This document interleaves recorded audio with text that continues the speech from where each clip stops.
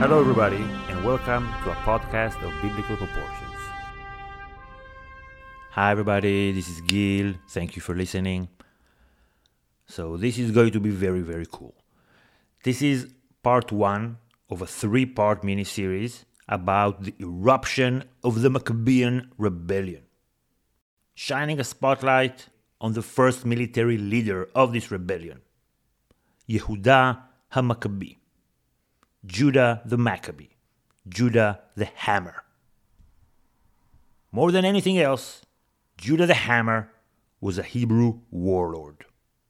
So in order to best understand him, I teamed up with Mark Pimenta from a podcast called Warlords of History.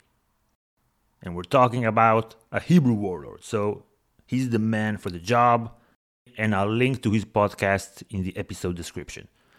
You'll see in these episodes that Mark does a fantastic job at setting the stage for the rebellion, and he makes the battles come to life. I couldn't visualize most of these battles before Mark came along. We had a very long conversation, so I split it up into three parts, which I'll post on 3 consecutive Sundays. This is part 1, next Sunday is part 2, and the one after that, part 3. And then we'll go back to the biblical narrative. Back to Exodus. And this series, I think, will not only be fascinating, but will also pay dividends when we go back to the biblical narrative and back to Exodus. Because to remind you, one of the results of Judah's exploits was an independent Judea. And in this independent Judea, there was a Hebrew Reformation, restructuring, and an editing of the Bible and Exodus. So we're going to dive into the crucial decades that led up to the editing of Exodus. And where we're at now is the Hellenistic world. So let me also remind you how we got here. We spent a lot of time recently in the Babylonian captivity. That started a little bit after the year 600 BCE. Then later came the Persians. They allowed the Hebrews to return, rebuild Judea and Jerusalem. And then in 332 BCE, in comes Alexander the Great and replaces the Persian world with the Hellenistic world. This Hellenistic world quickly fractures, and the little piece of land we're focusing on sits right on one of these fractures. And this little piece of land that we're focusing on is itself fractured between conservative, wealthy city elites in one hand and revolutionary rural masses on the other. So all of this is a potent combo for an explosion of biblical proportions that left a mark on history. Let's dive in.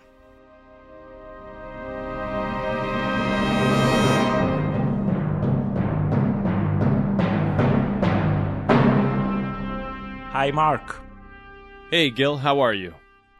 I'm doing very well, and I can't wait to unpack this hero, Judah the Hammer, Judah the Maccabee. Oh, same here. I'm extremely excited to be jumping on into this because when you proposed this idea, I knew absolutely nothing about Judah nor the Maccabean revolt. And what an amazing story that he has.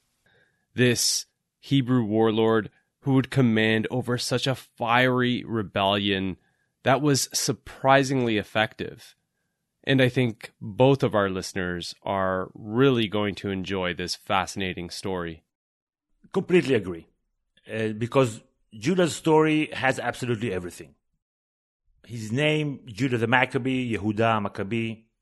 HaMaccabee in Aramean, that's the hammer. So already that's a very cool nickname for a Hebrew warlord. And he led the Hebrews for 5 years in the 160s BCE to an unbelievable string of victories against the superior Hellenistic Seleucid armies. Vastly superior. Right. And this is absolutely fascinating because there's a popular revolt, there's a civil war between the Hebrew masses and the Hebrew elites, there's a religious war, and there's a war of independence, all into one rebellion. Mm-hmm. And Judah, he might not have lived to see the Hebrews gain independence eventually. But I think you could say that out of all of the people who participated in this rebellion, that he was the most instrumental in the Hebrews eventually getting independence. Mm-hmm. There's a clear before and after Judah the Maccabee. And the Judean independence, that made it possible later, right, for Christianity and then Islam and all that. So he's a very important figure in world history. Definitely.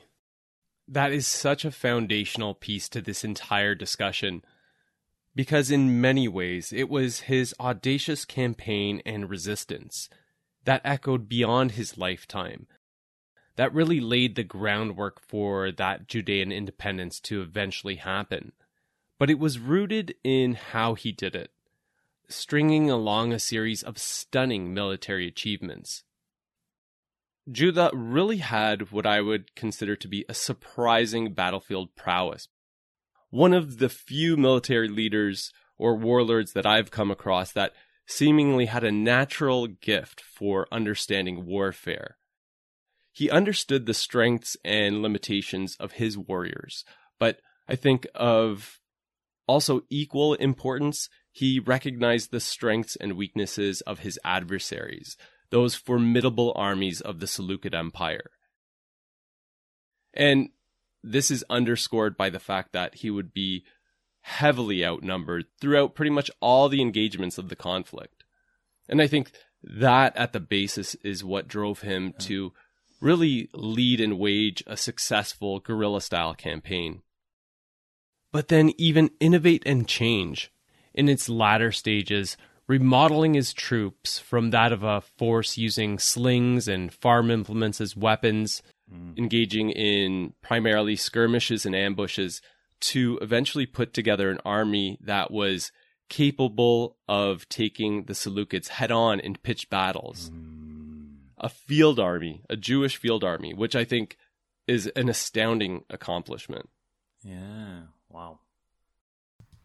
I think it will be helpful if we look at other similar warlords in a similar context.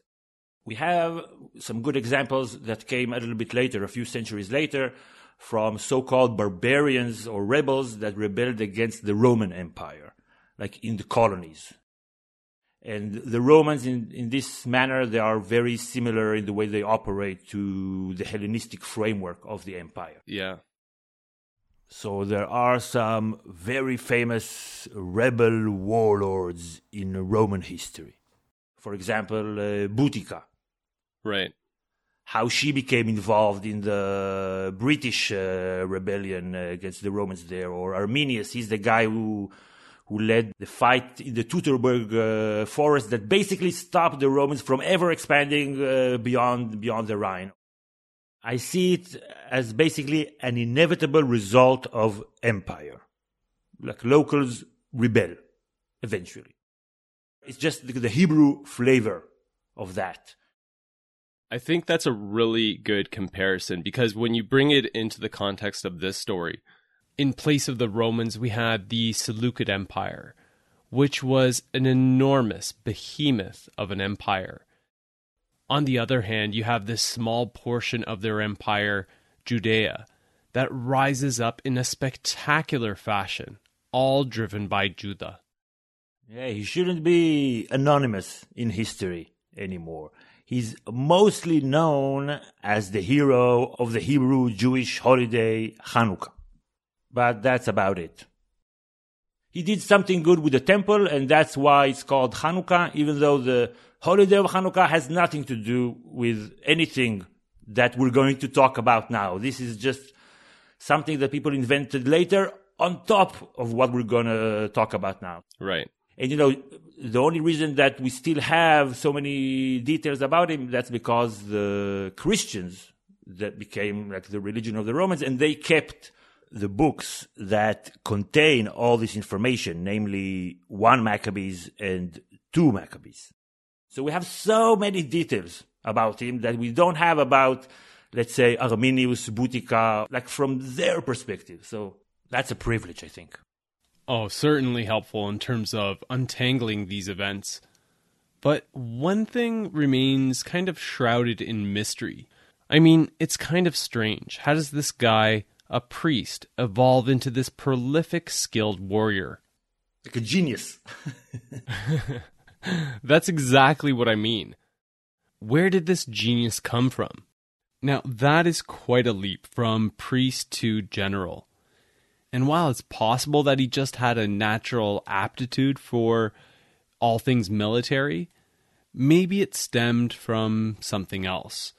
And one of the more interesting theories that I've come across in the research that really helps to explain things a little bit better is the notion of the potential use of mercenaries, people that used to engage in mercenary work.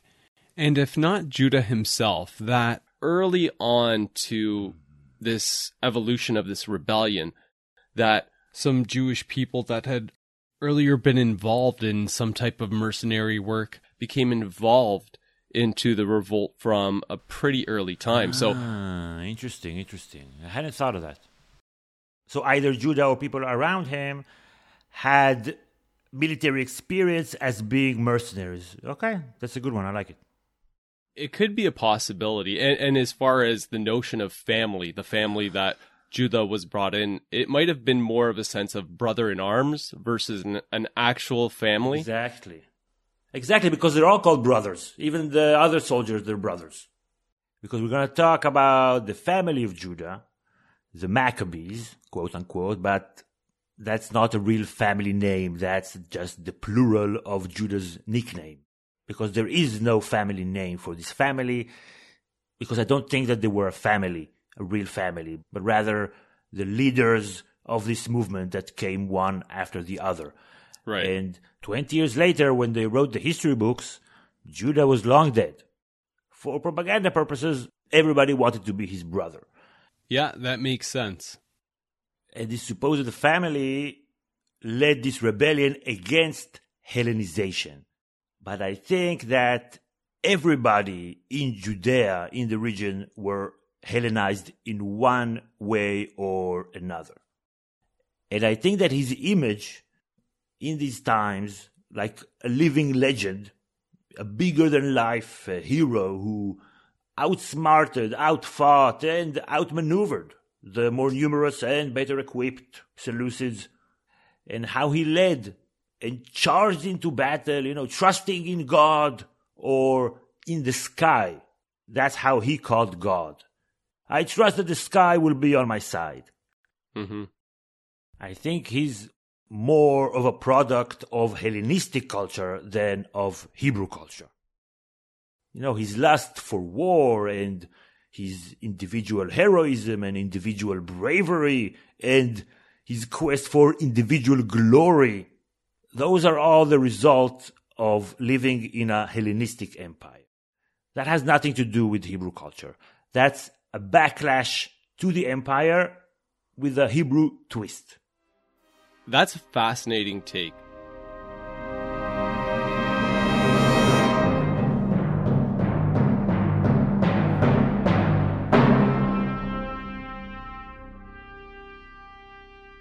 So, Mark, start us off. I think a good starting point for us to draw a line in the sand, so to speak, is when Judea was conquered by Alexander the Great in 332 BC.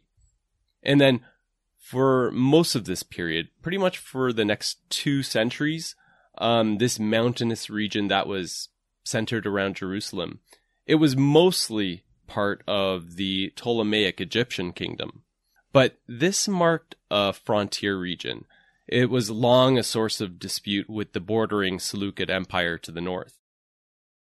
Both of these kingdoms, or empires, of course, being 2 of the most important successor states that emerged out of Alexander's empire after his death. But they were often at odds with one another, with the Seleucids forcibly taking control of the region at about 198 BC. And so this added just one additional piece to their enormous empire, spanning from Asia Minor, modern Turkey, through Persia, up to and including Afghanistan, an area of almost 4 million square kilometers. Wow.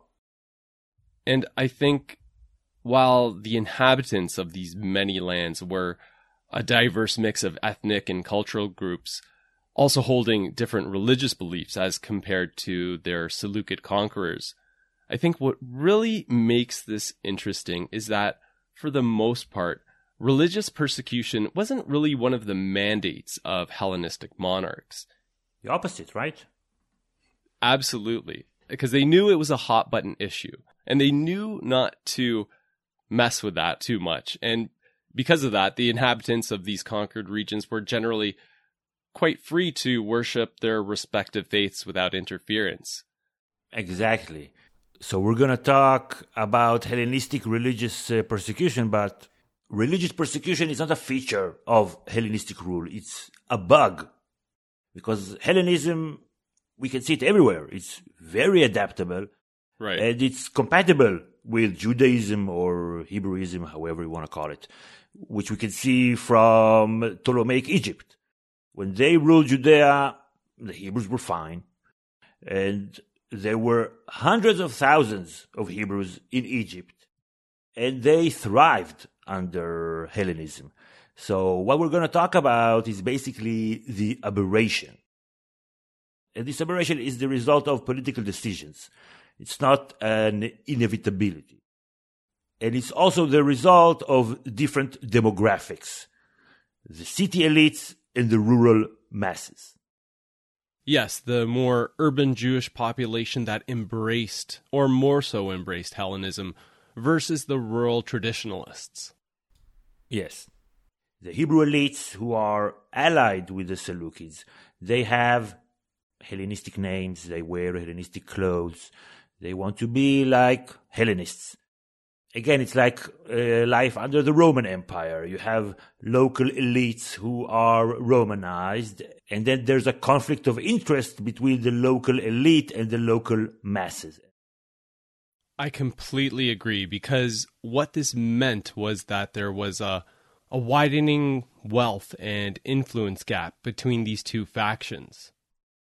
And on top of it, there's also an opposite view of life under the empire. The nobility in Judea at these times, they were the priestly class. And they have had for centuries a clear policy of working with the empire and not against it, because every time they worked against the empire, they got crushed. So they're not even considering rebellion. It's not even in the realm of possibilities. But as we said, with empires, oftentimes the local masses, they do want to rebel. So all these ingredients, this is like a powder keg waiting to explode. Right. I think this is a natural segue for us to start looking at how this simmering civil resentment boiled over into armed conflict.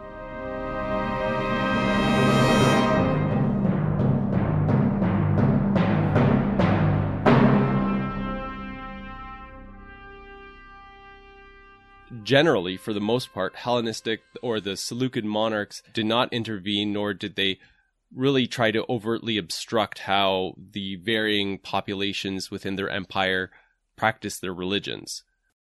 But then we have this one particular Seleucid monarch that enters the equation. That aberration, Gil, that you were referring to earlier. Antiochus IV Epiphanes, who became king or Basileus of the Seleucid Empire in 175 BC. And Antiochus was not a good king. He was vain, erratic, unhinged, but also firmly authoritarian. seemingly of the ilk of notorious Roman emperors like Nero or Commodus. In fact, his name, Epiphanes, which meant God's manifest.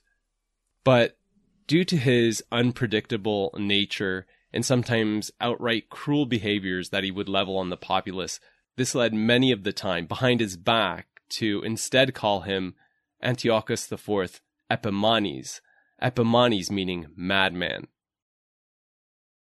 And there's some kind of interesting reasons as to why. There would be, for unknown reasons, sometimes he would give away vast sums of money to some of the commoners, but other times subject others to horrific atrocities.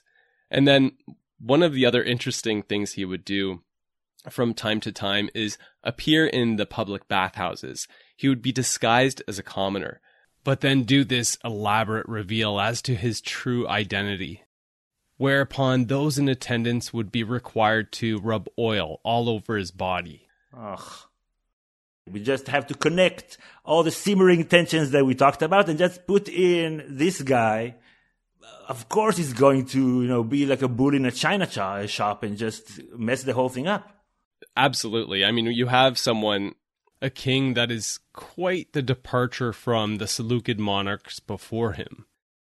And beyond some of his kind of very interesting personality aspects, one of the other things that I think really gets to the point of how this becomes a civil conflict and it boils over into active conflict is the fact that Antiochus, one of the other things he was known for was also lavishly overspending, including putting on elaborate festivals and displays of his power to gain adoration of his subjects, but also pouring funds into the Seleucid military because he was also intent on waging wars to expand his domains. And he almost saw himself as an Alexander the Great, even though, he actually had some military capabilities, but he was certainly no Alexander the Great. Nobody was then, no. Yeah, few meet that mark, that is for sure. And so what did this do? It drove, because of all his overspending, it drove the Seleucid Empire into a sorry financial state, in dire need of money. And also, when you build a big army, we know that you have to use that army. I think we're going to see that later when Antiochus is in charge of a huge army and he's not able to properly use it the way he wants to, so he finds other people to use that army on, namely the Judeans. Right. Almost always nations with huge militaries are in constant conflict. Definitely. And you already touched upon it, that maintaining such a large army, in a sense, was a necessity just because the size and scope of the Seleucid Empire. There were rebellions, there were foreign incursions in various parts of the eastern realms, the Parthian invasions to the northeast of Iran being particularly troublesome at this point. And so it was expensive to maintain the militaristic arm that you needed to keep it all in check. Yeah, makes sense. But one of the other biggest drains on the Seleucid economy, in addition to his overspending, was the fact that they still owed the Roman Republic huge war indemnity payments as a result of the Roman-Seleucid War that erupted between 192 to 188 BC. So, understanding all of this, what did Antiochus do? Well, he began scheming. He started figuring out ways and people that would be willing to help him raise the funds that he needed to keep his empire from hitting financial ruin, including in that of Judea, where he started off selling off the position of the high priest in Jerusalem to any that were willing to help him get what he wanted. Right, and that's a big no-no if that's very important to you. So you're already giving a lot of people reasons to hate you. And the high priesthood, we're talking about a lot of money, like to be the head priest, you and your family, and then you can sell jobs. This is like the Catholic Church before the break. This is like selling indulgences. How do you call that? Indulgences? Yeah, in indulgences. Yeah. So now they're selling the position of the Pope. This is well, okay. Good luck with that. Let's see how that goes. Let's see how that goes. Well, I think we both know where this is headed. It's not to a good place. Well, because that drove him in pretty much right from the onset of his reign in 175 to start overtly meddling in Judean affairs. And he cast down the established high priest, Onias III, who opposed Hellenization, and replaced him with Onias's brother, Jason, who favored Hellenization, and who also began, to your point, siphoning off more wealth from the temple and also applying heavier taxation from the region in order to fill the Seleucid royal coffers. Wow. So everybody just hated him. Just imagine you have like a new leader, and everybody knows that he's corrupt, and now you are paying more taxes. I'm already angry just imagining it. Well, yeah, and definitely because as a result of that, and obviously there was a lot of opposition to these changes, but one of the other things that Jason was doing as well at the same time was trying to impose Antiochus's authority more firmly and kind of overrun that discontent, that simmering discontent that was happening as a result of these changes. But this was an authority that was rooted in Hellenistic tradition, right? And this coincided with a more aggressive push of Hellenistic values, particularly in Jerusalem. For example, one of the things that Jason did was he built a gymnasium a stone's throw away from the temple. And this was obviously a huge affront to Judean values because, you know, the importance of modesty, because this involved naked men participating in various athletic events and exercises, which is a huge affront, of course, right? It's uncool. It's like if you go to Mecca and you have there like a strip club or something, or even a movie theater or an entertainment complex like nearby the Holy Temple. No, don't mess with that. Exactly. Quite the slap in the face to Judean ideals. But they were just trying to push the boundaries, right? Trying to get not only the money that they were trying to get, but also assert Antiochus's authority more firmly as a result. Right. But then we have another problem because it happens once again. Because about 3 years later, in 172, Antiochus sells off the position of high priest once again.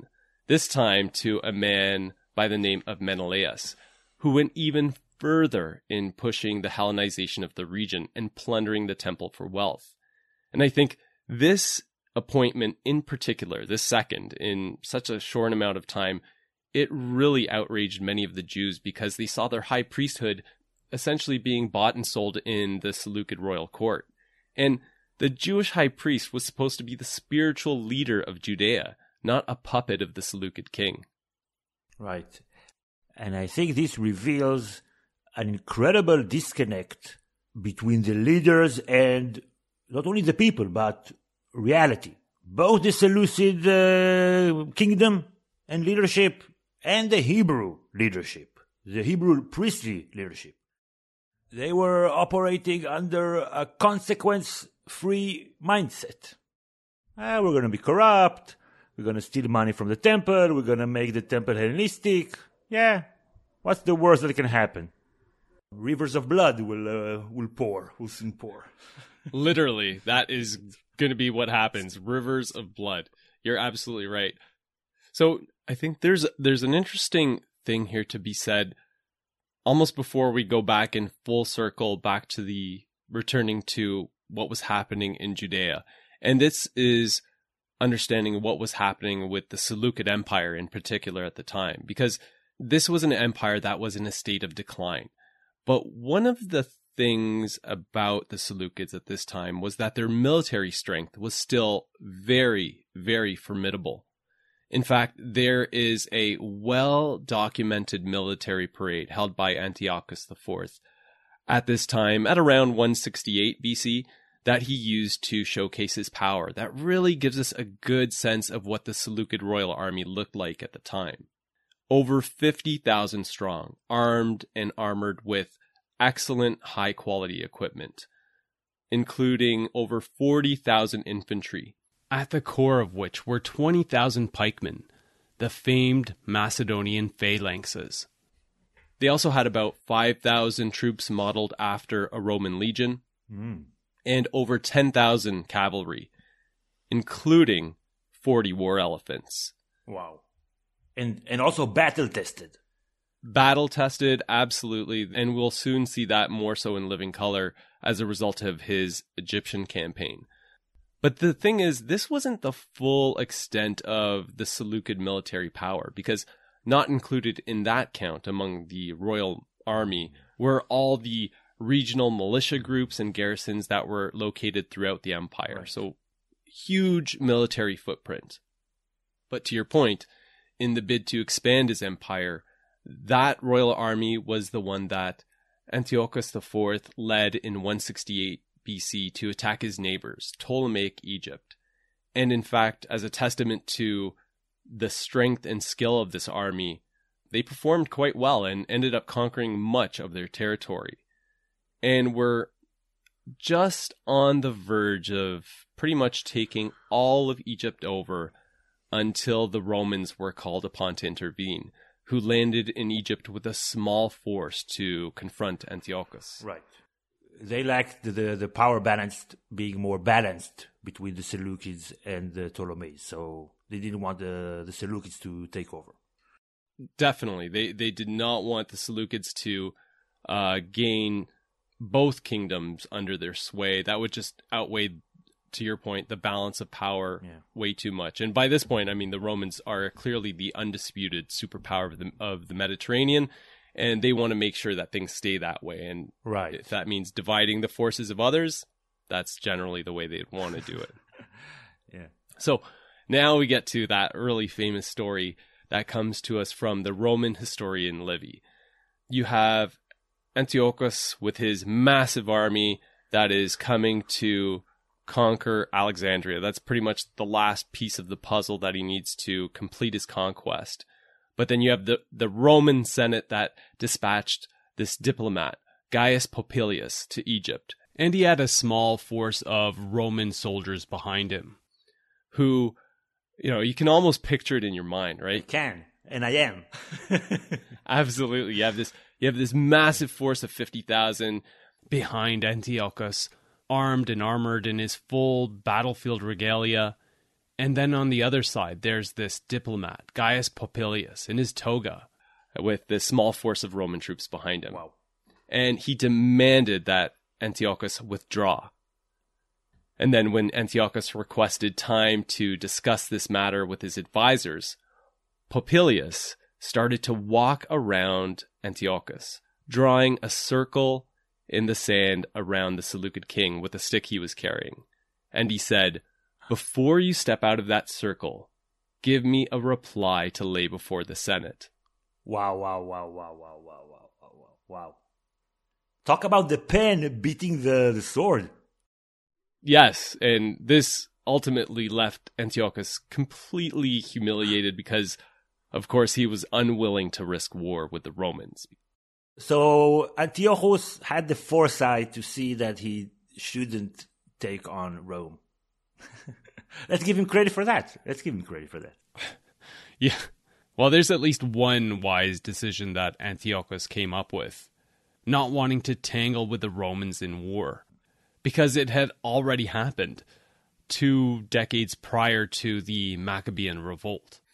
And that was certainly a losing affair for the Seleucids. So now we have Antiochus retreating from Egypt, but being fully embarrassed by what had just went down. And then this is when things, though, get really dark for Jerusalem. Right, so before it gets dark, so Antiochus is a bully. He bullied the Ptolemies. Then came a bigger bully, the Romans, and they bullied Antiochus. And he's fuming, going back home. Boom. Punching the Hebrews on the way back to take out his anger on them. They can't fight back, right? Let's see. That is well put. Because that's exactly pretty much what happened. I always envisioned him having this displaced amount of anger. And he's coming back from his Egyptian campaign with a bruised ego and in a foul mood.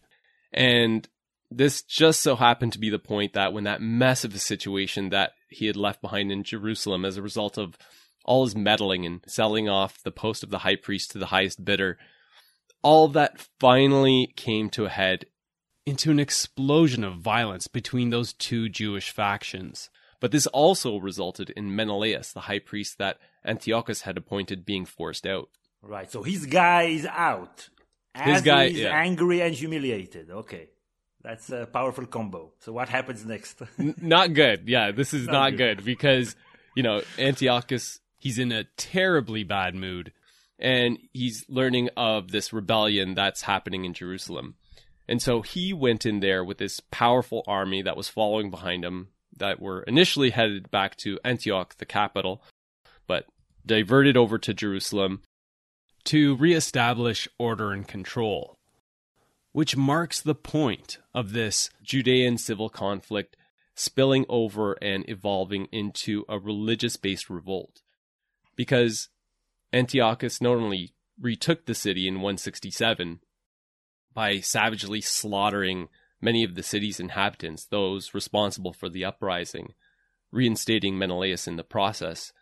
But then, Antiochus coming to the conclusion that it was ultimately the Jewish belief system, the religion of these people, that was the source of their disobedience to Seleucid authority. And that unless it was extinguished, that this would always present a challenge to his authority, which drove him to come down exceedingly hard on stomping out the Jewish faith. Issuing out edicts outlawing Jewish practices, circumcision, the possession of scriptures, even the observance of the Sabbath, and then having the Temple Mount defiled with a statue of Zeus, king of the Greek pantheon. Yeah, this is big. It's one thing to like Hellenistic culture, and it's another thing to let that Hellenistic culture change some of the most basic tenets of your religion, like having one God. Right. And the priestly Hebrew elites, they were always giving in to the empire because that was part of their corruption, wheeling and dealing. As long as they got to hold on to power, okay, so let's have a sculpture of Zeus in the Jerusalem temple. But for the masses, since they see no benefits from the empire, and they're already really, really mad at these priestly city elites. So for them, this can only mean one thing: the defiling of the holiest of Hebrew temples in Jerusalem. Right.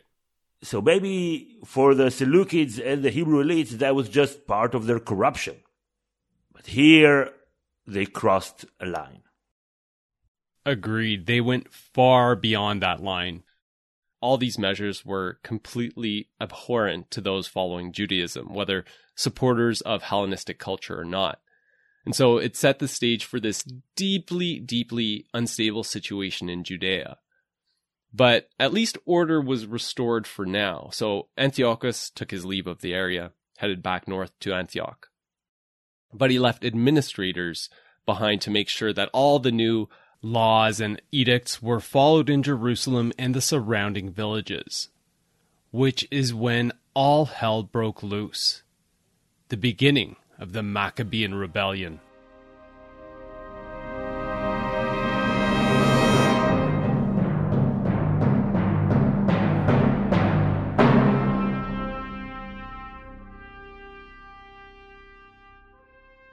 Are you on the edge of your seat?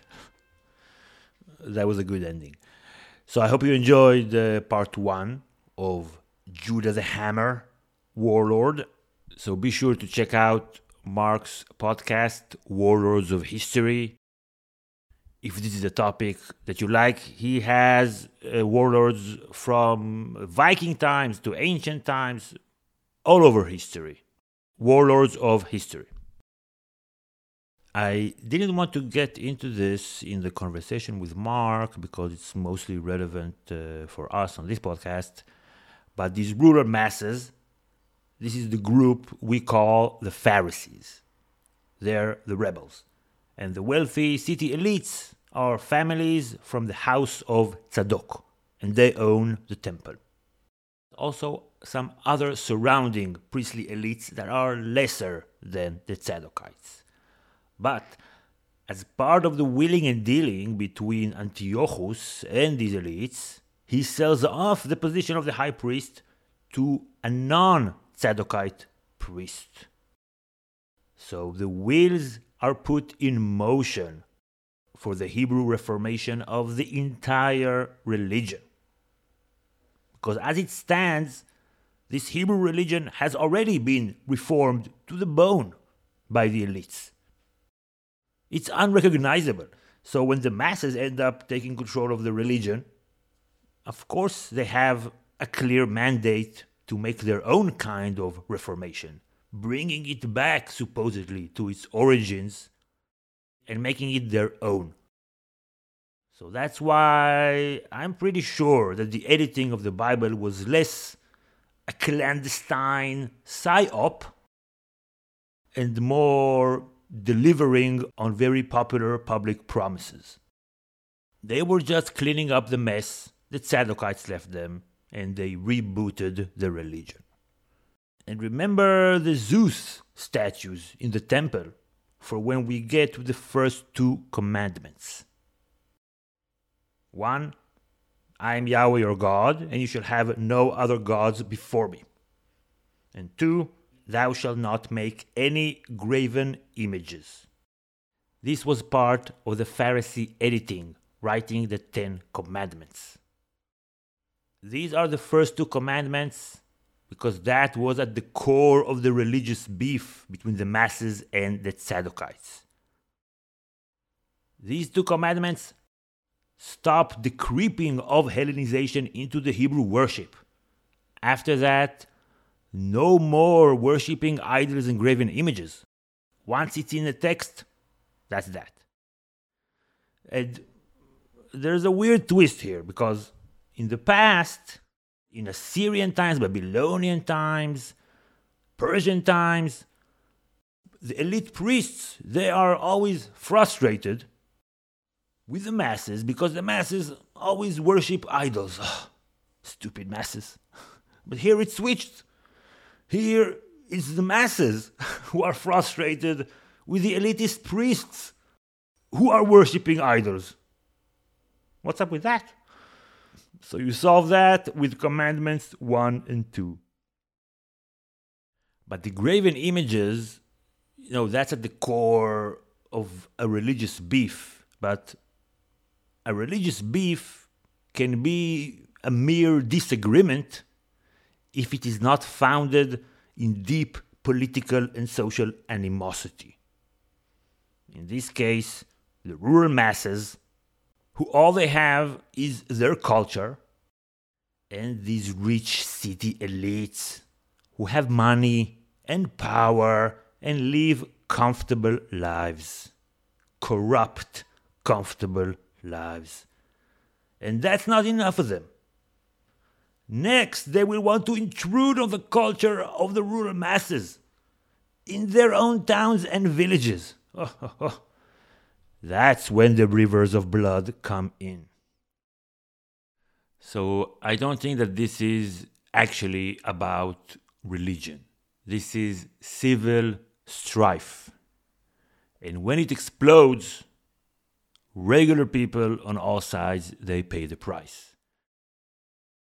You are born into a certain class. You didn't make the decisions that led to this situation. But this is the situation, and when rivers of blood are spilled, it's very hard to get to the corrupt priests and kill them. So it's just regular people, in this case, city elites, who get butchered and maimed. Yeah. Speaking of rivers of blood, so the Maccabees, they claim that Antiochus savagely butchered scores of Hebrew babies and families and mothers nationwide as policy, like a genocide. There is no evidence of that, and it doesn't fit anything that we know about these times.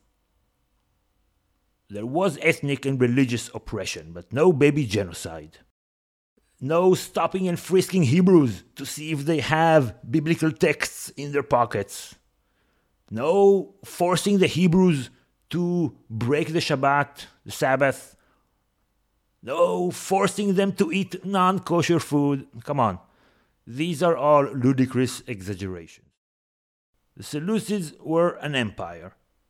And an empire is inherently evil, without doing anything egregious, just by being an empire. An empire is oppressive by nature. So under Antiochus IV Epiphanes, the Seleucid Empire was especially oppressive and heavy-handed and ham-fisted, and also very, very stupid. There's a lot of stupidity going on in the halls of power, then and now. What I see here, all in all, is an empire on the decline, headed by a narcissistic, unstable, autocratic leader who dreams of greatness and is detached from reality, and he doesn't need to issue an official list of ludicrous decrees in order to inspire systematic oppression and repression of local populations. Such an autocratic leader easily sets the tone and the expectations he has from his officials. It all flows from the top. And people don't like being pushed around. Sometimes when you push people around hard enough and long enough, they explode in rebellion. So in the next episode, we'll talk about the bloody start of this rebellion and how Judah the Maccabee, remember him? How he managed to turn a ragtag group of misfit Hebrew villagers into a guerrilla army for the ages. So we'll talk about that next week. That's it for this one. I'm Gil Kidron. Thank you everybody for listening. Bye.